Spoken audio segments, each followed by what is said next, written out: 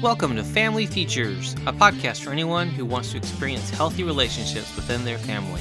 This is Dr. Corey Gilbert, and I'm honored to come alongside you to encourage, educate, and equip you as we focus on the different relationships that make us family.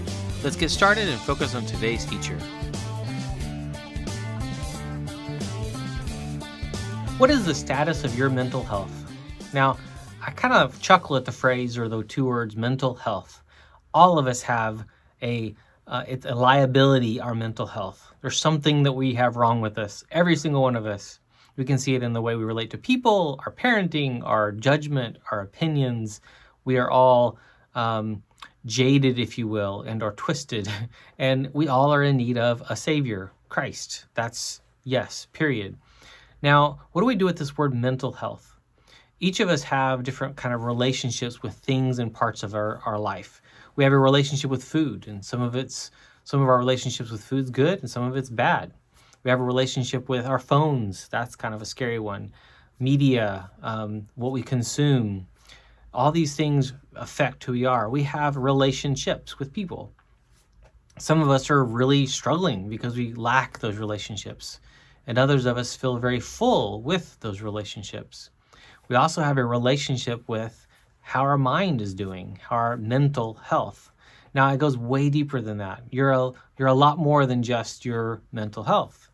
So we've got all these labels out there that we've done a great job of using to diagnose you. Now, to me, the diagnosing you and then calling it a disorder doesn't encourage me. It actually makes me more stressed and more depressed and more in trouble and more stuck. How can we change this? I think the key is the attitude towards mental health. Every one of us has something we need to deal with. And so if we actually normalize that, then we could actually kind of go, okay, now where's your struggle? I struggle with attention. Okay, well then we know that's the hill that you're going to have a little bit harder time climbing. And so we're going to help give you tools for that. I struggle with energy or with focus or with depression or with anxiety. Okay, we can deal with those. And all of this is without medications at first. Many of us, though, a few of us, really, our lives will be transformed with medications. That's true, but it's just a tool. It's a tool to get us somewhere, and then hopefully we can get the tools at that point to continue. And then a very small few actually would need the medications beyond that. This is really important. Our mental health is something that we can learn to learn more about, to grow from, to mature through, and not spend so much energy focusing on it and be able to focus on purpose. One of the biggest factors that affects your mental health is your focus. If you're focused on yourself, you're probably going to be self-absorbed and probably a wreck. Just honestly saying. If you're focused on other people, you have less energy, if you will, to put towards that self, which can be good and bad. Some of us get into ministry, get into serving people, get into jobs that are nurses and doctors and other kind of service type and teachers even, and their heart's in the right place, but they're missing themselves or running from themselves. We need to deal with both pieces. We need to have a purpose, we need to have focus, we need to have goals, but we also need to take care of ourselves. That balance is a difficult thing, and it's never really in balance. Your mental health matters. So what you focus on, the things you put in your body, so the foods you consume, the media, all that, the people you put around you, all those are really important keys. But your mental health becomes almost life and death for some of us. So now what do we do? How do I do this? How do I put this together maybe and have an action plan? Anxiety is a barometer. You're not having anxiety means you're not human. And what I'm seeing around me are people that their goal is to have zero anxiety, which means they will never take risks. They never will put themselves in a place of potential growth because that's too risky. And that's their goal, just bottom baseline, just nothing. That's not human. You're meant to be anxious. If you're going to go into a presentation or an interview or do something new, you better be anxious, or again, you're not human. If you're going into it unprepared, then yeah, you really are going to be anxious. It's a barometer, and it tells us information as to what we need to do, how we need to prepare ourselves, skills we might need to learn in terms of breathing and just ways to calm ourselves down. not turning to other options, which are addictions many times and or medications that are potentially damaging, just to manage something that maybe doesn't need to be managed. It needs to be learned more about. Depression is another one. That if you're going down into a kind of that deep, dark pit, you need to know what are those things you can do to pick yourself back up. When I was single, I had a really hard time with this because I would sink into depression and not know how to get out. Being married, my wife can be able to point that out when she sees me sinking down and be able to reach down and pull me back up. She knows what to do, exactly what to do to help me pull me back up without medications. There are really good options out there. Medications, though, are what also pull some people out and become that absolute lifesaver. So please hear that. It's important to be aware and to be able to know what needs to be done. Now, I've also seen and been sitting with doctors who would recommend just, hey, take this medication, take it for life. And I would have to disagree and say, careful. It's a tool. It's not the answer. So what are the answers? Yes, we need to turn to Scripture. We need to turn to prayer. We need to turn to godly people and good influences. Those are really, really critical. But I really believe that one of the biggest answers we can have is to learn about yourself, to understand yourself. Why am I wired the way I'm wired? God made you beautifully, just who you are as male and or female, not and, or female, male or female. He made you perfect. And in that perfection of his design, we're in a fallen world. And so we have a steep hill to climb for some of us. Some of you are dealing with bipolar and schizophrenia and other really, really difficult diagnosis. What's the purpose of that label besides managed care and payment? The purpose of those labels is to then go, okay, now that I've narrowed down what's going on, now I know what I can do to treat this. It always needs to be about treatment, not about just a label. When I was first diagnosed with Crohn's, it was a horrible diagnosis. I was actually excited when they said that I had Crohn's. Why? Because I finally had a label that said I'm not crazy. I had a label that permitted me to give myself permission to not be perfect, which I'm not by any means. Ask my family.